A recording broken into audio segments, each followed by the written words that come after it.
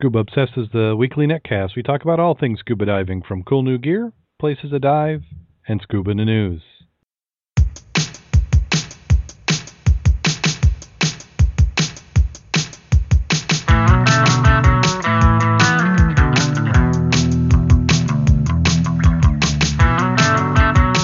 Scuba Obsessed episode 169 is recorded live August 22nd, 2013.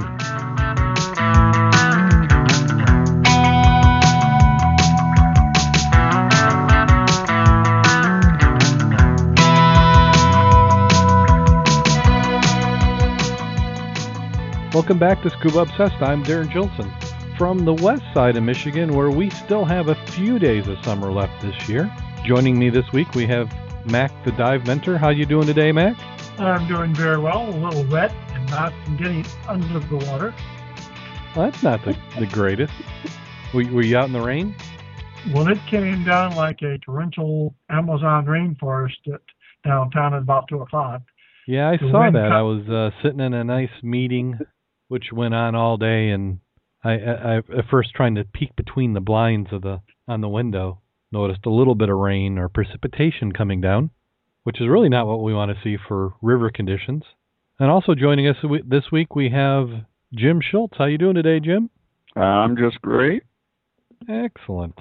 And it has been a while. Oh my gosh, we had another 2 weeks without a show. It's too many times this year, but I think I'm through it. Famous last words.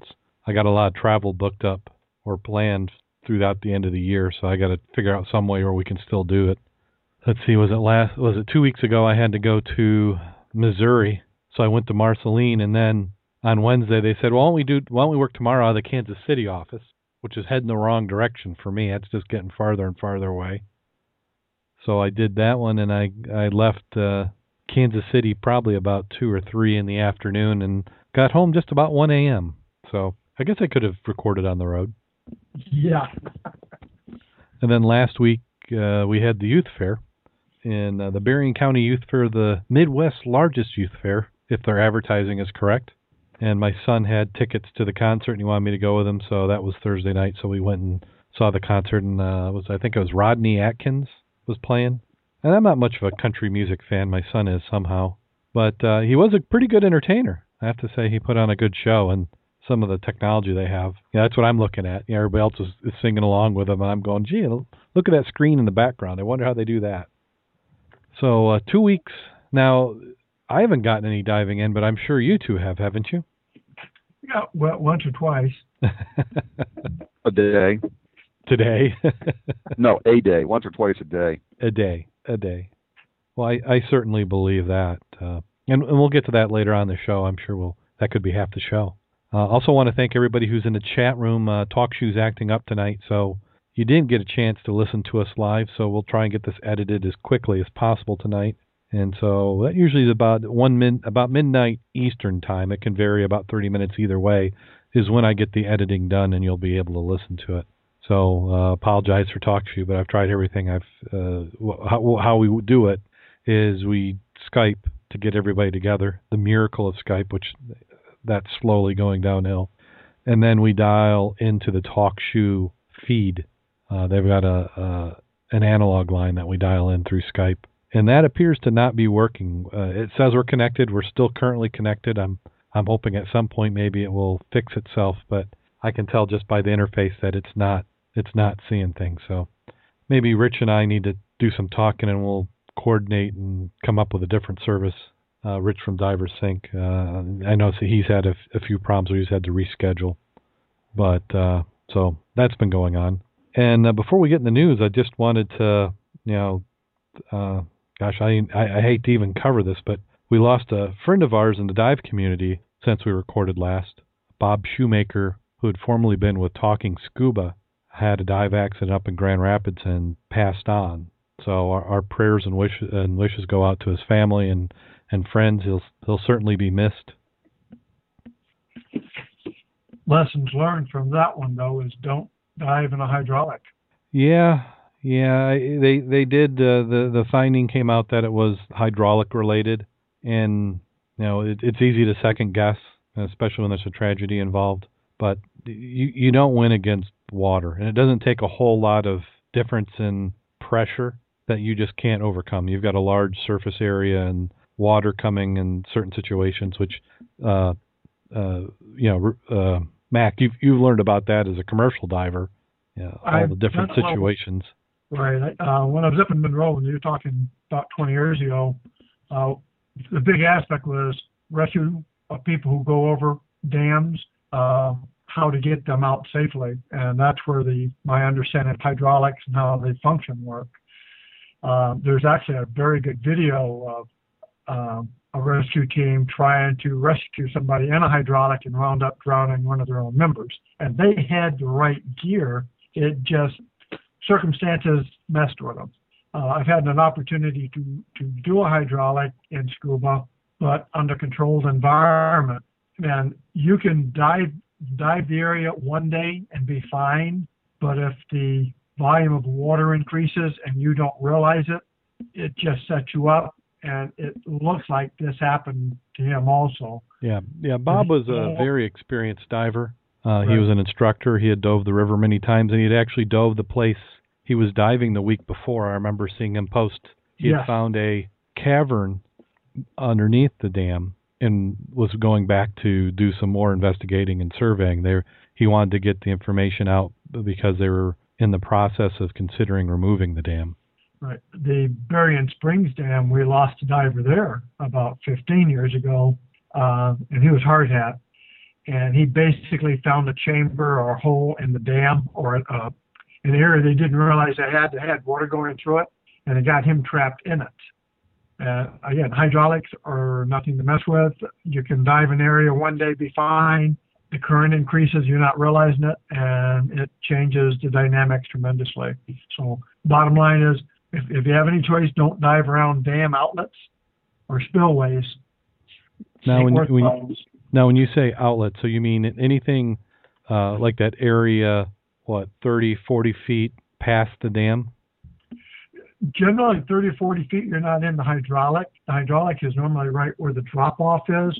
I've seen that expand out 15 feet. 50-gallon drum in the hydraulic, goes down, comes up, goes down, comes up. 50-gallon drum is a lot of buoyancy. Yeah, because, that'd be one of the things you'd say is why couldn't somebody just pump some air in their buoyancy? But if it's doing that to a drum, right? You don't have that in your BC. You're not going to make it. And once that regulator gets out of your mouth, you're really screwed. And when you first get it, you're going to be disoriented. You're going to be upside down. If you hit your head, all bets are off. Yeah, there's so many things that can happen. Yeah, stay away from dams and spillways. Yeah. Now, are there other structures, since we're on the topic, that can have a similar effect? Like I've always been leery of not the abutments, but like the piers in a bridge. Yeah, the same way there. Actually, when I finish my book, I have all that explained with pictures. but it's true. You got to watch out for the front part of the abutments where the water is coming to the bridge post or railroad trestle, because one, you can get pressed up against it and can't get out. You have debris collecting there like you would not believe, both in the front and the aft end, so your snag hazard is increased tremendously. Little items like even in the river we're diving. Now, we dove it the other way. Jim has some really nice pictures. You look at the pictures, it's like, wow, this is great. Well, 5 months ago, that was a flood area, and the water was up all the way past the bathrooms, up by that fence. So you could not have dove that area and survived. No. 4 months ago. No. And there's time. Not even counting the obstructions, the lousy visibility. The current is that fast. And down where we were diving, anytime you have an obstruction on the bottom, you have a current around that obstruction. It can be a positive or a negative. It can either suck you into something or blow you away from it or draw you back into it. St. Clair River or Blue Water Bridge up there, there are sections there that'll take you out, bring you and do a 360, bring you back in. If you try to swim against it, you're going to get tired, you're going to get exhausted, and you're going to get yourself in trouble. One, if you can't stay out of it, you go with it and try to get to the surface. And, like in a riptide, you swim parallel. You don't try to go against it. You swim with it parallel and then try to edge yourself to the shoreline. So, I mean, I guess it goes without saying, you got to be careful. Absolutely. So before you get in the river, make sure you got proper training, that you've got, the right gear, and you understand the conditions. Because even though it's been safe one time, it might not be the next. Yeah, and when in doubt, don't. Yeah, I mean, you have that choice not to go in. Well, we missed it, but 6 days ago was National Rum Day. So I'm gonna say that today, the Thursday after National Rum Day, is National Rum Podcasting Day. So. Do you have to dress up like the guy in the hat does? I'm guessing not, but it wouldn't hurt. Arr, arr. I can see that. You got to have it. So. Now, you just mentioned the Clare River. This next article we have is a scuba diver tries to sneak 8 pounds of marijuana into the U.S. And this is interesting because when we were there 3 years ago, every time we went in, it wasn't the Department of Homeland Security then, but I don't know which force it was. Every place we went, he'd move his car and follow us. And when we got out, he came down to see what we were doing. And we thought part of it was security for the bridge, which part of it is. If they had their way, they would block that bridge off, that you couldn't even swim near it, take your boat near it. Ain't going to happen because there's too much traffic. But he was actually looking and mentioned that the possibilities and probabilities, and basically it happened before. They caught people swimming from Canada under the water, delivering their goods. Ah. So this is pretty cool. So it really does happen.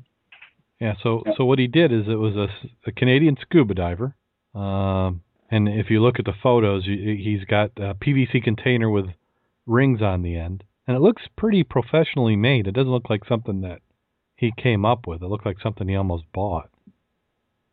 He's got the cap has some sort of gasket, but it looks about 3 inches in diameter, and then they had little baggies with they're saying is marijuana in it. The street value was $40,000. It happened on 1 a.m. Monday. U.S. border agents were notified by the St. Clair County Dispatch that a person swimming across the river near Marine City. Dispatch had called from someone who spotted the swimmer. Remote surveillance videos helped confirm the tip. A camera operator at the Air National Guard base in Harrison Township relayed to the agents on the ground that the swimmer appeared to be towing a dry bag used by divers. Yeah, can you say drone? They're not used in this country, by the way, right? Military doesn't do that. No, of course not. That's what I've been told, and I'm sure that's true. My government official would not lie to me on purpose. Oh, of course not.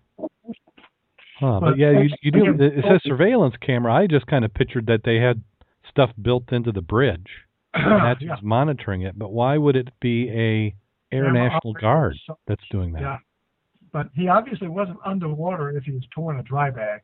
No, I'm thinking that he wasn't that experienced of a diver, because it seemed like you'd want to go deep. I read one article where they were saying that they probably actually saved his life because he could have easily gotten hit by a boat. If he's on the surface, he deserved to get hit by a boat. We used to take scooters in the old days, and you'd scooter from one side to the other and back, but you normally get it by the bridge because you're looking for stuff. Right. But this guy obviously was on the surface, so I don't know what the use of the scuba gear was. It could have been one of those things where he had a plan and chickened out. Well, I think the item might have had is a cord that whenever I saw the cops, I'd have let go of it. If he'd have been in the water, that thing's gone, and they'd never have found it. That's very fast current. Yeah. Well, I remember, who's that University of Michigan river diver? I'm probably mixing up my stories, but it seems like I remember him talking about that he stopped even going diving in Canada because just all the hassle. Right. I know who you're talking about, and I can't think of his name right now. Yeah. Yeah. And that was that case. They tried to sandbag him by saying, make him do a job. Yeah. Somebody had said they dropped their keys or their sunglasses, and could he go get it? And he said he couldn't. And had he done it, they were going to nail him for like green card or something. You know, he didn't have a permit to work. Right, working out of a different country. Yeah. So the government would do that either, do you? Deliberately trap somebody like that? Yeah, no, of course not. That doesn't seem sort of fair like that. Yeah, so next up we have a scuba club in Britain wins top Scuba Aqua Diving Gong. Never really considered a gong as a prize. They said the club with more than 100 members won the Heinke Trophy because of its commitment to further interest of its members. The club, which was founded in 1950, meets socially every Wednesday and Friday in the clubhouse at Hinsky Pool. Diving sessions take place every Friday night at Radley College, and regular dive trips at Dorset and Weymouth. Alex Gibson, a scuba instructor at the club, said it's a pretty big deal to win this award. The club had won accolades because its members had raised £25,000 to buy a new hard boat called Endeavour, which is moored permanently at Weymouth. The club had also successfully tri-dive program. Snorkeling and scuba diving as part of their club ran effectively together. So that sounds like a well-run dive club. Yeah, well, they had 100 members, and some of these trying dives they had over 100 people, so they're getting a lot in there. They said even though that they're primarily a dive club, they are very successful with the snorkel trips, and they're planning on using that dive boat for both their scuba, snorkeling, and technical diving trips. So I wonder if that picture of the guy in the front is a part of it. Looks like a pretty nice boat. Yeah, that front looks a little bit like the front of Jim's boat. I was thinking that, except not with the rail. Yeah. Jim's boat's probably nicer, though. What's that? I said your boat's probably nicer. I don't know about that. Mine's pretty old and beat up. It's just experience. It's where you don't feel too bad if you ding it with a weight. That's right. And then in Spain, they have some sort of unknown creature. Another day, another deceased sea monster. Wow. We have no idea of what it can be, but it smelled bad. The corpse of a mystery fish creature washed up on the beach in Spain, and nobody can figure out what the thing is.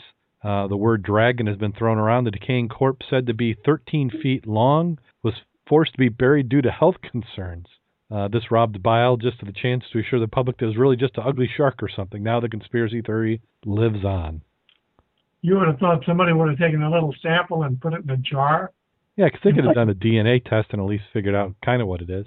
Yeah. Well, even if it's buried, they could still go and do that. Yes. If you knew where they buried it. I guess that's true. Well, you see, they said that there were horns. In that right-hand picture. Yeah. You see them off to the right? Yeah, because it looks like they rolled it over. Because on the left, you can see it. Yeah. It is an intriguing picture, though, isn't it? Yeah. Well, it seems to be scaly. It kind of looks like a giant shrimp in a way, or an eel. Oh, I clicked on that other sea monster link. There's some additional pictures. Additional. Oh, is there? Yeah, hang on. Let me look at the pictures there. Okay, I'm clicking on. I'm following the link too. Yep, horn sea monster in Spain. That's quite interesting. Yeah, did you find the link? Montauk monster. And there's an update where they say it's not an oarfish. Wow. Towards the bottom, they have some real live animals that look sort of like that. Interesting. Oh, and then here at the bottom of one of the articles, it says an expert in the matter, Florida State University ichthyologist Dean Grubbs, explained that the mysterious horned monster is not mysterious at all. He says it's definitely a fish skeleton. The elements towards the back were confusing me, but those are lower cordial fin supports. The horns are the scapulocoids. But it sounds like an old film or something, which support the pectoral fins. Huh. I get, in a way that kind of makes sense, I guess. Yeah, but it'd be neat. So they called it an oarfish? Well, somebody had, but they said it's definitely not an oarfish. He's saying it's a shark. Shark? Well, how do you explain the horns for the shark? Well, he's saying that's part of the structure of the fins. It says the horns are the scapulocoids. Boy, it's like they got 4 words all crammed together. They said they support the pectoral fins. So that there would have been, what you're doing is you're just seeing, if you imagine that, it's laying on its back. Yeah. So that would be some of the cartilage, that would be part of the pectoral fins. Interesting. It does kind of look like something. We need to bring that up. I don't want to find that in Lake Michigan, though. No. Yeah, it just looks like a big slimy mess to me. Yeah. Alive or dead, I don't need to see it. Yeah. And we have some Florida scuba diving for those who just can't handle the water we have up here. Ain't gonna get no The river warmer. was awful warm. Very nice. It was great in the river. I drove it in the 3-mil. Oh man, yeah. We'll get to that later in the show. In fact, that may be our video of the week. I haven't had a chance to view it, so we'll get to that point. Now, come on, this article's not coming up. Let me go on to the next one. Colonial shipwrecks is what you're looking at? Yeah, I was doing the one for scuba diving in Florida Springs. Right, pictures are pretty nice. Ooh, I like this one too. The next one is Colonial Shipwrecks of Columbia. And what I liked about this is they had the photo, shows them with a survey line, and they've also got a metal detector. And visibility. Oh, yeah. Yeah, because what would you say that visibility there is? Probably about 25 feet? I'd say that, yeah. Yeah. So this was National Geographic grantee in the Texas State University Research Facility, Frederick Fritz Henselman, and a top team of archaeologists from Colombia and the United States are leading an expedition to locate and document historic shipwrecks off the Caribbean coast of Colombia. They said once an area of the survey grid had been thoroughly covered with a magnetometer, diver surveyed is required in order to ground truth or search for what gives off signature recorded by the magnetometer. While Bert and Andres continued to mag survey with other sections of the area, Chris, Juan, and Fritz began diving anomalies that were mapped with the GPS. They positioned themselves as close as possible to the waypoint. They then dropped a weight buoy to the seafloor, which they used as a base for a visual survey. They then attached a line to the buoy, which is used to conduct a circle search general area where the anomaly is located. And then divers are spaced along the line depending on the visibility. This means it's better to visibility the farther apart the divers can be. So that's what we're seeing there is they're going around that buoy. I wonder how deep they are because they're saying dives don't last longer than 10 to 20 minutes. I wonder if that's... Well, remember when we were doing the surveys that one time where it was Jim Kleeman, you and myself, where we went out? And that seemed to be about what it took at a maximum length of line to do a full circle. Was about 10 to 20 minutes. So I wonder if that's what they mean more than they don't stay down that long. That's how long it takes them to do the loop. Yeah. Said even though we didn't find anything historic, there's a strong desire to return for more work. At the end of the day, it is said that we had a lot of fun, and there's one of the reasons a lot of us became archaeologists. We never grow up because we never stop having fun. Talking archaeology, they're having a free class. I'll have to get the details, but it's on the surveys they're doing in Niles and some of the water work they're doing for archaeology. It's a free class, 2-hour class. Might be fun to go to. Where's this? It's going to be down in Niles. I saw it in the paper today. I was looking for free classes and things like that, and that was one of the free ones was the archaeology one. I'll look that up and tell you about it next month or next week. Yeah, I would certainly sign up for that if they got a free class on it. They're also doing a kayak/canoe trip around Pawpaw, identifying the historical areas around Pawpaw. I mean, I pretty much know them, but I'm thinking about doing that one myself again. Well, I had to listen real closely. You said kayak/canoe, and I thought you said kayak and nude trip. That's the nighttime one. The daytime one's got to be closed. It's co-ed, so it could be interesting. Maybe we could suggest a curriculum for them. I'll have to wear a Run Naked T-shirt. I have one of those. But that's a different story. We can talk about that another day. Well, here's people we typically don't want to see naked. We have politicians who are scuba diving, which I always think is good for them because with a regulator in their mouth, their lips don't move as much. Michigan Governor Rick Snyder completes Pure Michigan Scuba Diving, explores Lake Huron shipwreck. He did that this Tuesday, which was 2 days ago. Snyder, who's a certified scuba diver, put his skills to use as he explored the Mono Handset, a double-decker wooden barge that sunk in Lake Huron back in 1907. The shipwreck is located in Thunder Bay Marine Sanctuary off the coast near Alpena.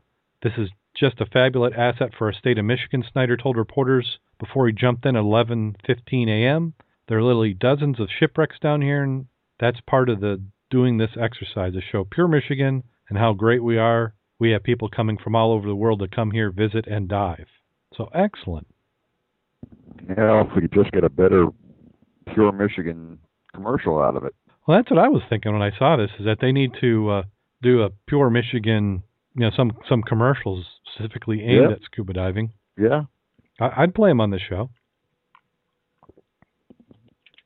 Let's see, I was trying to see if there's anything else. He said, here was a tough situation. You had a wooden boat carrying coal and it caught fire. That's not a formula for success. Fortunately, the crew got off safely or taken off the ship and they couldn't get the fire totally out. And then another local news here in Michigan is we have the Welcome replica may become a scuba area.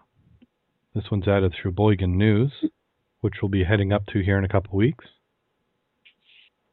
They said the original Welcome lies somewhere in the Straits of Mackinac. Now the reconstructed Welcome replica that was used to sail out of Mackinac City could become a diving attraction in Grand Traverse Bay.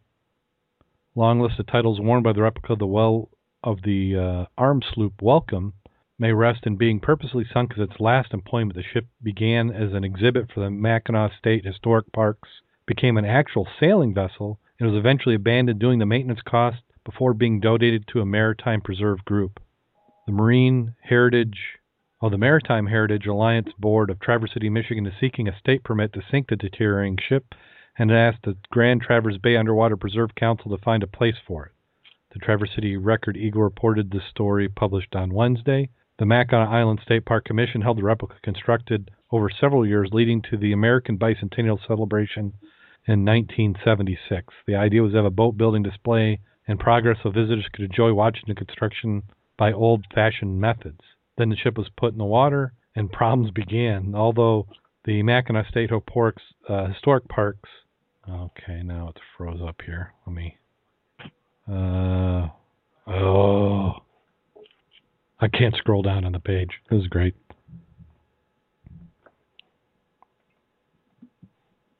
Well, originally it was supposed to be a dockside tour. They weren't going to truly sail it. And then after they got it built, they felt they could, so they started sailing it, but they pulled it out of the water every year. And one of the worst things for a wooden boat is to go through wet-dry cycles. And so it eventually started to rot. And then the cost to maintain it became way too high, so they pretty much abandoned it and then sold it to a museum for $1. And they were hoped to restore it, but when they got into it and realized what all the work they'd have to do and everything else, it's really cost prohibitive. So now they're hoping to give it one last life as a dive platform. Yeah, they said they'd like to see it happen. It would be a great thing for this area if there would be no downside to it at all. I think the challenge would be finding a place that creates the greatest amount of accessibility without creating a hazard. It needs to be shallow enough to be accessible to all divers, with maybe 20 feet of relief. If it was in 45 to 50 feet of water, it would be well within the range of many divers' abilities. Have you ever seen that boat before, that ship? I think I have. I probably was up there about that time, 76, 78. I was going to look for some pictures up there. I've got pictures when my kids were little and when they were building that. Originally, they were using actual equipment and tools of the day to build it. And we got on it before they completed it. And I think I have a picture of it. And that is still, that would be like having the Friends Goodwill sunk. Yeah. Kind of boat, and it would be really cool to have that. Yeah. Well, that's Welcome and Friends Goodwill are the only topsail sloops in the area, being one mast with a topsail. So now, was that topsail pretty typical? Yeah, it was for the time. It looks pretty. Now how that bears the question: how's the Friends Goodwill doing? Friends Goodwill is doing very well. They're over in Canada on their Great Lakes tour, and still in Lake Huron, and we'll be heading out of there later on this week to continue working their way south down in the Lake Erie. So nobody sink it. We call dibs. No, not yet. Well, if it makes it as long as this one.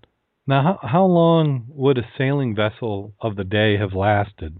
Typical sailing vessel in that time and through the early 1800s lasted about 15 to 20 years before they were too worn out to rebuild, and many times they turned into barges.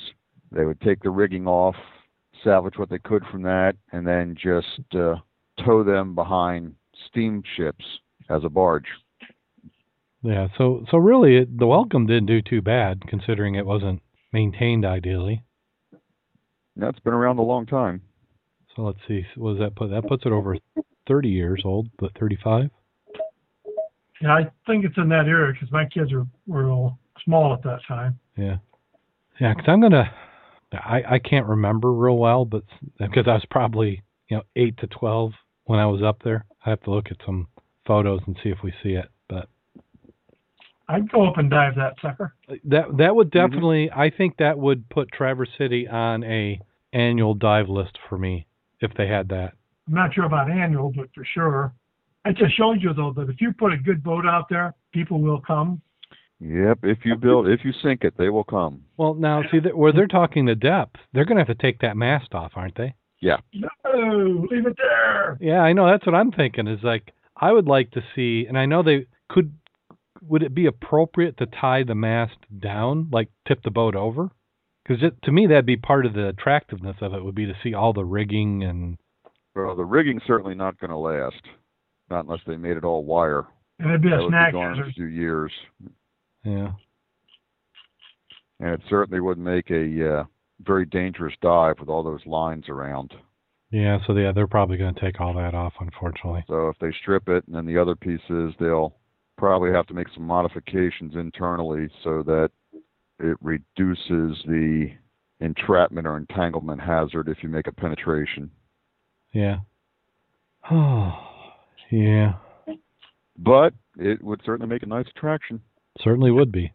So we'll have to see. Well, it'll be nice for them to blaze the trail, because this will clear up some of the considerations. Because there's been a couple ships sunk since they put the preserve law, hasn't there been? I don't know. I think there was one way or the other. Cause I think Thunder Bay, there was one of the preserves up there. Maybe it was on the Canadian side, but they had a couple, one or two ships that had been sunk. And I think that may have been before the preserves.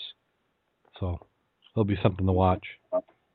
Well, that does it for Scuba in the News. We have some potentially cool scuba gear. About 3 weeks worth, all kind of stacked up here. First one is I think we call that a newt suit. What did you say, Mack?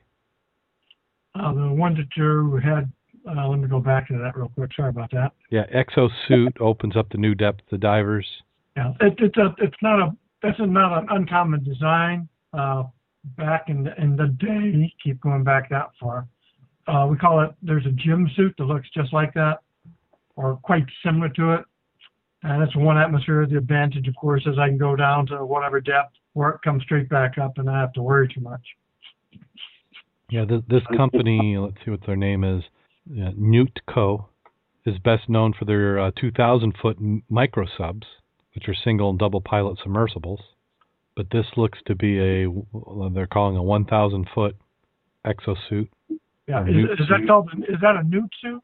I think so. I think it's that same company. Okay, because the first Newt came out in 1987. Yeah. And the gym suit came out in 1969. Yeah, because they had the Newt suit, and then they also make the Newt sub, which they show if you scroll down farther, you can see the photos. Mm-hmm. So this looks like they're calling this an exosuit, which I don't know. Well, how's this different than the original Newt suit, or are they just rebranding it? It says it's neutrally buoyant umbilical cord that delivers its power and stretches 1,250 feet. Well, I know the Navy uses what they call the ADS 2000. That's that they're currently using. They've been using that since 1997. And again, that looks very similar too. One of the gentlemen who made the first suits like that, you're talking, there's one back in the museum in Paris that was made in 1882. So it looks like a spacesuit. Yeah, that's the one where they've got all the ports on the mask? Yes, on the helmet and a bar around it. Yeah. Well, the gentleman I took my commercial diving, Captain Al Micklow, and he actually invented one of the first metal articulated suits that were actually used. I used to have that on display in his office. So these have been around a while. And even looking at the 1882 one, man, the similarities are there. It's just the different composite materials. the electronics, the scrubbers. Yeah, because some of those early ones were all using closed circuit. Actually, the ones we had, the gym suit and all that, is not. They had like a scrubber system on them if you lost your lines. But surface air is always great. Well, if that suit isn't exciting enough for you, you could do what the Red Bull co-founder did, which is buy the underwater plane for a measly $1.7 million. Petty cash. Yeah. For him. That's what he shelled out to buy the Deep Flight Super Falcon Extreme submarine. It has adjustable wings that permit the submersible to glide through the water like an airplane through the skies. And we've talked about this before. This is the same vessel that Branson has at his resort, which costs you about $4,000 a night, which you get access to the sub. It's able to reach depths of about 400 feet. It can propel itself at 4 knots. 2-hour ride costs guests who happen to be at that resort $1,700. And then if you just want to talk to each other, there's Scuba Tone, which they've dug up some old technology that was used in telephones in the days before they even had rotary dials. Landline tech from 1963. Oceanographers and scientists from NASA, the California Academy of Sciences, and University of California, Santa Cruz, and other institutions gathered to find out how to improve the current tools of choice for marine researchers. They were trying to eliminate the waterproof pencil and paper. The event was hosted by iDive, which is launching an underwater iPad housing this fall. The company is founded by marine biologists, technically oriented from the research lab in Saudi Arabia, founded by the king. The winning team of 4, all with science and technology backgrounds, including a 15-year-old developer, came up with Scuba Tone, an iPad app that relies on old-school technology created by AT&T in '63 called dual tone multi-frequency signaling, or DTMF for short. It was invented 50 years ago before the lines had rotary discs. It's nothing more than sounds of a telephone makes when you press the different buttons. Each one sends a signal composed of 2 different frequencies. So if you look at the app there, they have messages that have been pre-selected, and when you select it and say, basically when you move to a position, it starts transmitting, and you have the option to say stop, so it just repeats it over and over and over again. So it seems pretty basic. Has 16 signals, and they're on different bands, so they don't interfere with each other. Did they say how much? Well, they don't, but you got to look at, why did this become an article and who's paying for it? And I'm guessing the company who's making this iDive housing. So you've got the housing, and I'm sure a housing for an iPad is going to cost you, what, $200 to $800? I know it's a wide range, but I couldn't see it being any less than $200. So let's see, do they talk about what technology it's using? When transmitted on a boat by a hydrophone and underwater microphone, cruise members can use it to send messages to faraway divers. Since a boat is not limited by iPad battery, it can send a very strong signal. Noting sounds could potentially reach thousands of meters below sea surface, which exceeds the iDive's 100-foot submersible housing rating. They said theoretical range of more than 300 feet in all directions underwater. So they don't say. I bet they'll get a couple more $100 for it. Yeah. Unless it just uses the speakers. They give you the frequencies in the photo. Was that 697 hertz? The second frequency was 1477 hertz. So fairly low range. And then we have some photos of the week. We have 20 amazing underwater sculptures. And normally, unfortunately, with nobody in the chat room, they can't get to see this. So I've got to get some time set up and get caught up on the show notes so you can follow along. But some of these you've seen, those in Mexico. There's one where they've got a Steinway, which is an underwater piano. Let's see, where's that one at? They don't say. It's interesting, isn't it? Yeah. Almost looks like either stainless steel or aluminum, doesn't it? It does. It looks shiny. I can't tell if it's intentional. You never know. That could have been for a movie or something.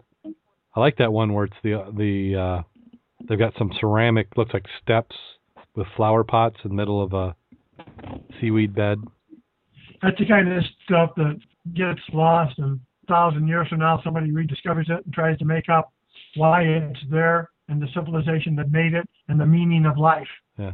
Well, this is the type of stuff, if we can't get permission to sink a boat, I would love to have an area, 400 feet by 50 feet where we could put something like this down. Like they have the one with the guy sitting on a couch watching a TV. See, some of the others, many of these you've seen in articles before. Yeah. Underwater rider, and then laying on a vehicle. So, some cool photos. And then I have to say, if you haven't had a chance to go to the Mud Club site, you want to go and do that. mudclub.scubaobsessed.com. And those are unbelievable photos that you guys took. Now, whose photo is that? Is that yours, Mack?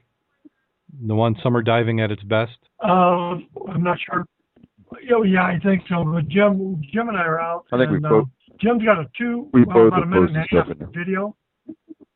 Yeah, let's jump to the video. Let me see if I can find that.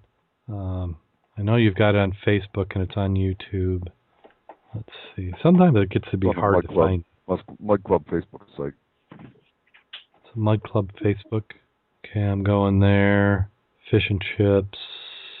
And we people go over the current one, but they seem to like the Facebook one, and we'll see more stuff on Facebook from outsiders than we do on our own. I don't know why that is.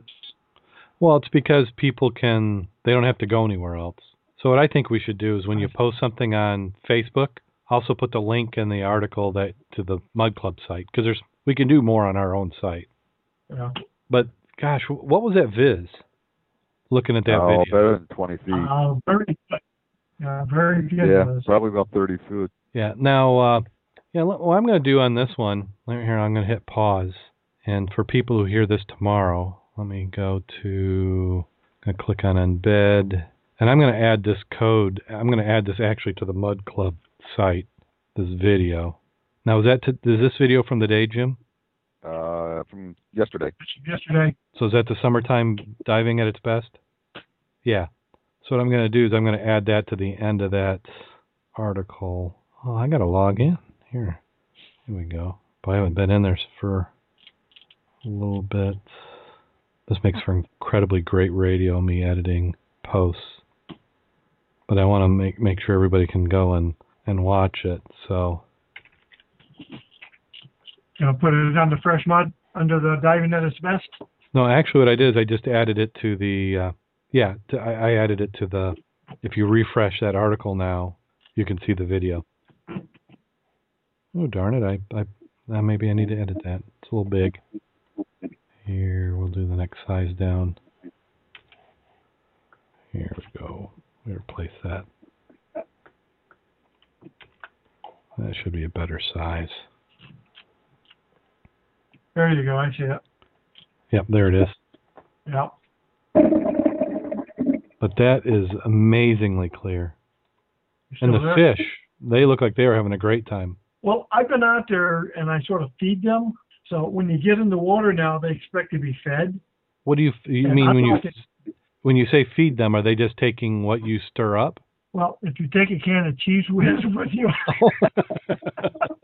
those guys, they sort of, it's tenuous, but when they find out that it's good, and then once you get down there, you don't need to. All you do is just kick around a little bit and get up a crayfish once in a while, toss it out, and man, they're your buddies. Let me tell you that. Yeah, I'm used to, one or two at a distance, but yeah, you've got them pretty well trained now. No, they will come right there at you. You can almost touch them because they know you're moving sticks and stuff out of the way. And a couple of the big ones get there, and they will beat off the little fish to get in there first. Yeah, and I've had a few where I've knocked up a crawdad, and they hit that right away. Oh man, big time. You can understand how fishing bait works when you see them go after something like that. That's how they survive, is snacking on something right away. So awesome photos. And if you're not river diving, Now, Jim, do you have a lot of raw video footage? I've got an hour and 20 minutes of raw video footage, all from one dive.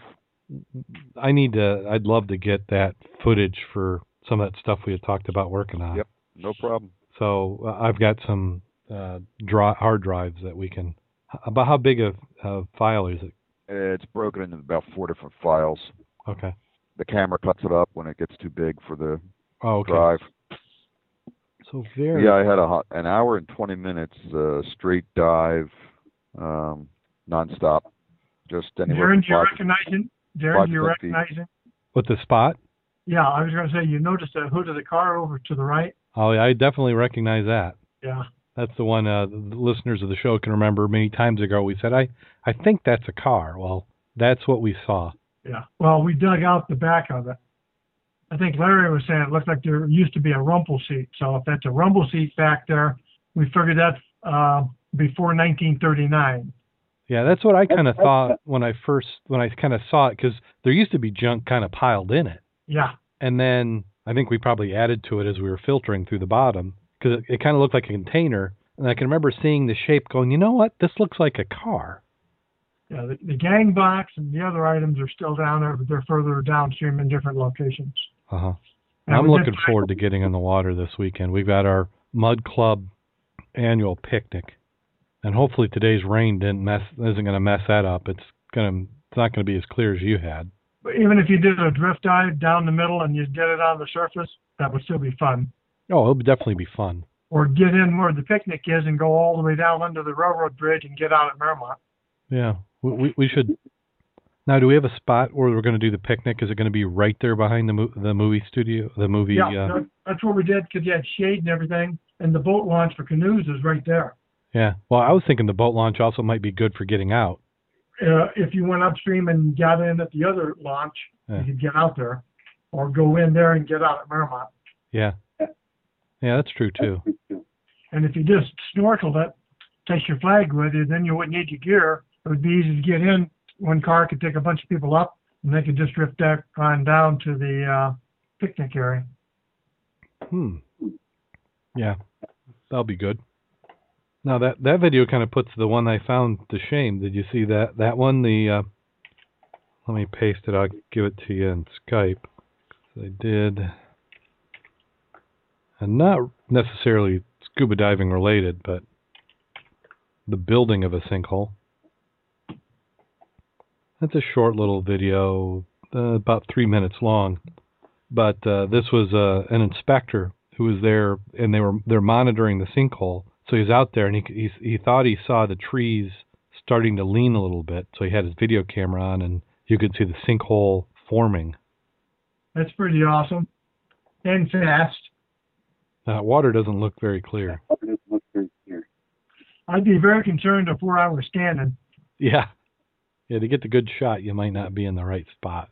Yeah, if it's going to set that tree lying down, I don't know if I want to be around there.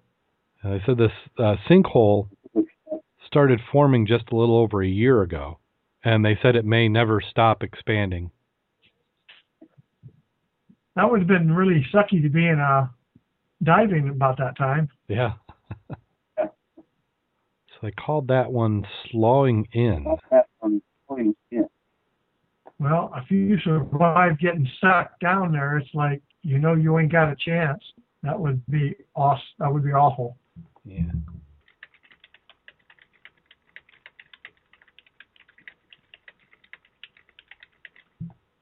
So they make that area off limits? They don't say, but it looked like they had some sort of boom around it, didn't they?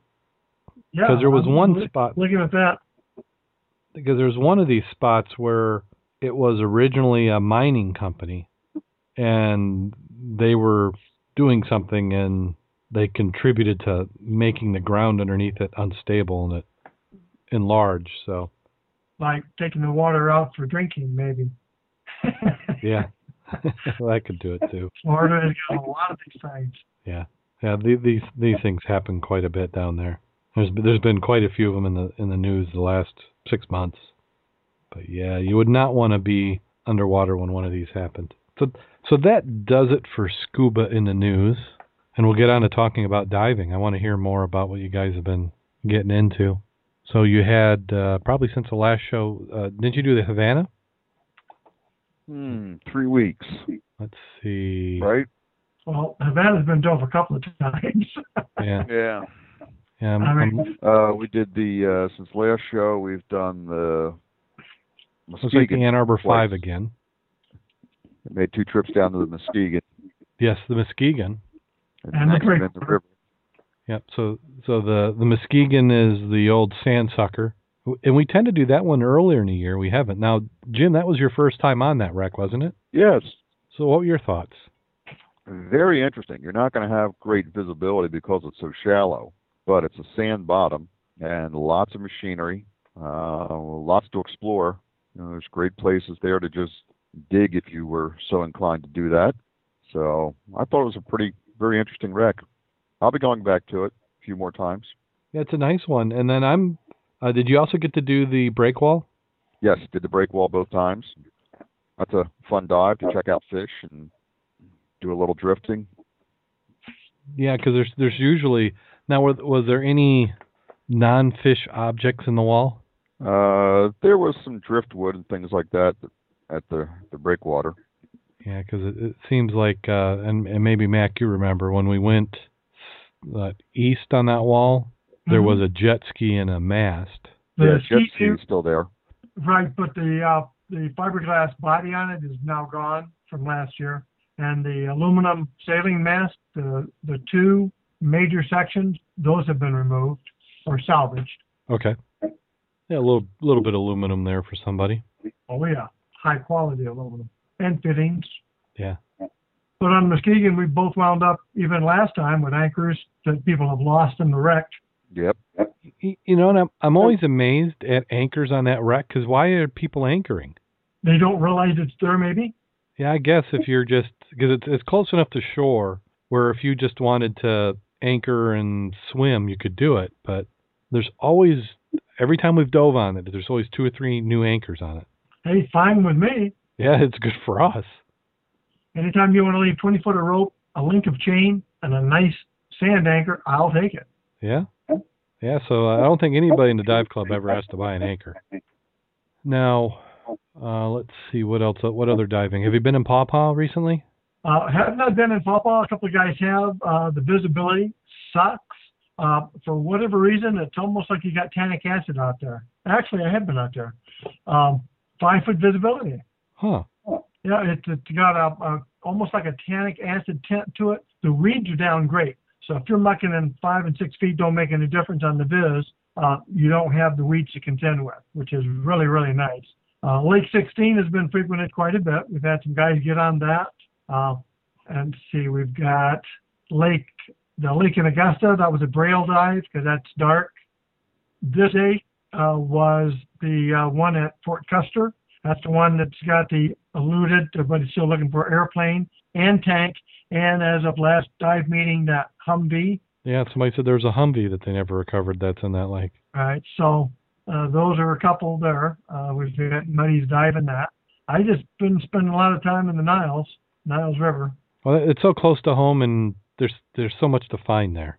Well, you figure Muskegon, the Breakwater, the Havana, Mack's wreck. It's, why go somewhere else? I ain't got plenty of stuff to do. But you figure talk to us in about 2 weeks, and we'll blow you away. Yeah, we'll have a whole bunch more. Now, I did take dive gear with me to Missouri. I didn't get a chance to dive, but I took it because I knew if I didn't, then I would have the opportunity. So. Yeah. Bontier Mine, that's down in Missouri. I never got within 7 hours of it. Yeah. And you don't got to take your tank because you can run them from them. Yeah, because that's from where I am here to where I went in Missouri was 7 hours. From here to Bonterra is 7 hours, and from Bonterra to that spot in Missouri is 7 hours. So it's like it's like I'm traveling in an arc. It seems like, but I think Bonterra needs to be on our dive list for a late January, early February dive. Yeah, it's a good time to go if the weather's not bad to drive out to it. Yeah, exactly. So I think that one's going to be on my list. I want to go and do it. It's nice to have done it at least once, so you can say you dove the billion-gallon lake or the mine. And if it's good enough for Cousteau, it's good enough for us. Yeah. Yeah, he didn't think it was so bad that he wouldn't dive it. No, I got a video of it. You got a video of him diving it? No. Volunteer Mack. I've been on, I think Trail 14 is the last one I've been on there. Oh, so you must have went more than a couple times. Oh yeah, but you're talking 20 years ago. Well, they say it hasn't changed much.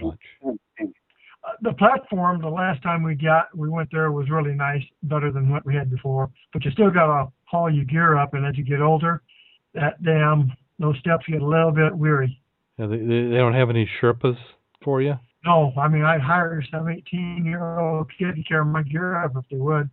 Yeah. The funny part is they got a line shaft with a pulley and stuff. They can make an elevator. I'd gladly pay $5 to have my gear up and down. They're missing an opportunity for some money there. They are. Yeah, Not to mention the. Yeah, we need to. I thought about having my son come with us when we go down there, but I think he's getting kind of wise to the. We put him to work each time. So some excellent diving. If you're not getting out, I mean the summer's. Gosh, how many days do we have left? It's winding down. It's winding down. Next thing you know, it's going to be back to school time and be tied up with other activities for fall. So get that summer diving in. Yeah, we did get a little bit. I went and gave a presentation at the Lakeshore Rotary, and they enjoyed listening about what lies beneath. And then I wound up giving one the other day at the Benton Harbor one, the morning Rotary Club, and had Dan Faulkner. He showed up with me as moral support, and they enjoyed it also. It was a little unusual presentation for them because they're more service oriented, but it was a good diversion from the aspect they wanted to know what was going on in the area on shipwrecks and what the preservation aspect looked like. So we tried to give them some update and information. Found out that 4 or 5 of the members, including the president of the Rotary Club, had been on our site looking at it, and one of them wants to go ahead and join. Well, good. Oh, heck yeah. Yeah. That'd be a good group to connect into. Well, or they could connect with us, but yeah. So it's been a good month. Excellent. Very good. Well, as always, we'd like everybody to follow us on our website, www.scubaobsessed.com. I'm going to get some show notes up there, so it is getting a little bit stale. You can follow a lot of what the dive club's doing at mudclub.scubaobsessed.com. Lots of activity there. We have Facebook, www.facebook.com/scubaobsessed. And then we're on Twitter, @scubaobsessed on Twitter. We're also on Google+. I need to do more with that. Let's see. You got anything to plug, Jim? Not at the moment. Not at the moment. Make sure that you're subscribed to us on, if you listen to us through iTunes, do that. Oh, let's see. I think I had, and if you could drop us a line, tell us where you listen. We did get some responses. I'll cover those next week if I remember. Well, we'll read some of those responses we had for people explaining to us how they were listening to the show, which we appreciate those who've sent it. If you haven't, just drop us a line at the show at scubaobsessed.com, and that will get routed to us, and we can find out how you're listening. And also, if there's anything you want to see, anybody you want us to interview, I need to get back in the interviews. I've been real lazy on calling people up for those. Gosh, always feels like at this time of the show, I feel like I'm forgetting something. Well, I know you have not forgotten. No, I haven't forgotten that. Okay. Yeah, it's there. Let me bring it up. So, you think you guys are ready? Oh, I'm ready. Okay, so here we go. A senior citizen scuba diver drove his brand new Corvette convertible out of the dealership. Taking off down the road, he floored it to 80 miles an hour, enjoying the wind blowing in his hair. Amazing, he thought as he flew down I-94, pushing the pedal even more. Looking in his rearview mirror, he saw a state trooper behind him, lights flashing and siren blaring. He floored it to 100 miles an hour, then to 110, and then 120. Suddenly he thought, what am I doing? I'm too old for this. He pulled over to wait for the trooper's arrival. Pulling behind him, the trooper walked up to the Corvette, looked at his watch, and said, "Sir, my shift ends in 30 minutes. This is Friday. If you can give me a good excuse, then I'll let you go." The old gentleman paused. He said, "Years ago, my wife ran off with a state trooper. I thought you were bringing her back." "Have a good day, sir," he replies as he walks away.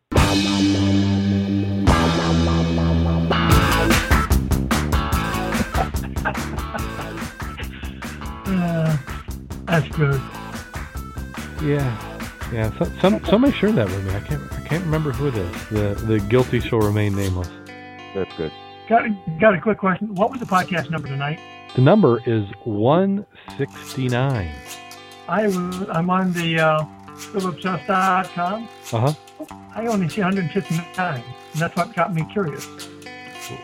How many are on there? Well, the most current one says 159. Yeah, so we're about 10 behind. Only. Oh, okay. I thought it was maybe I'd like, oh my God, Twilight Zone, something. No, we were keeping up real good, and then they got behind, and then I took a weekend, and I caught up 6. But I think we've done 7 since I caught up those 6. So. Okay. It's too good a weather to be sitting at a computer when you don't have to. Oh, all right. Should be getting some diving in. So until next time, go out there and get wet. And stay safe. And have fun. Yeah, you gotta have that one, don't you? Yeah, we sure do. Absolutely.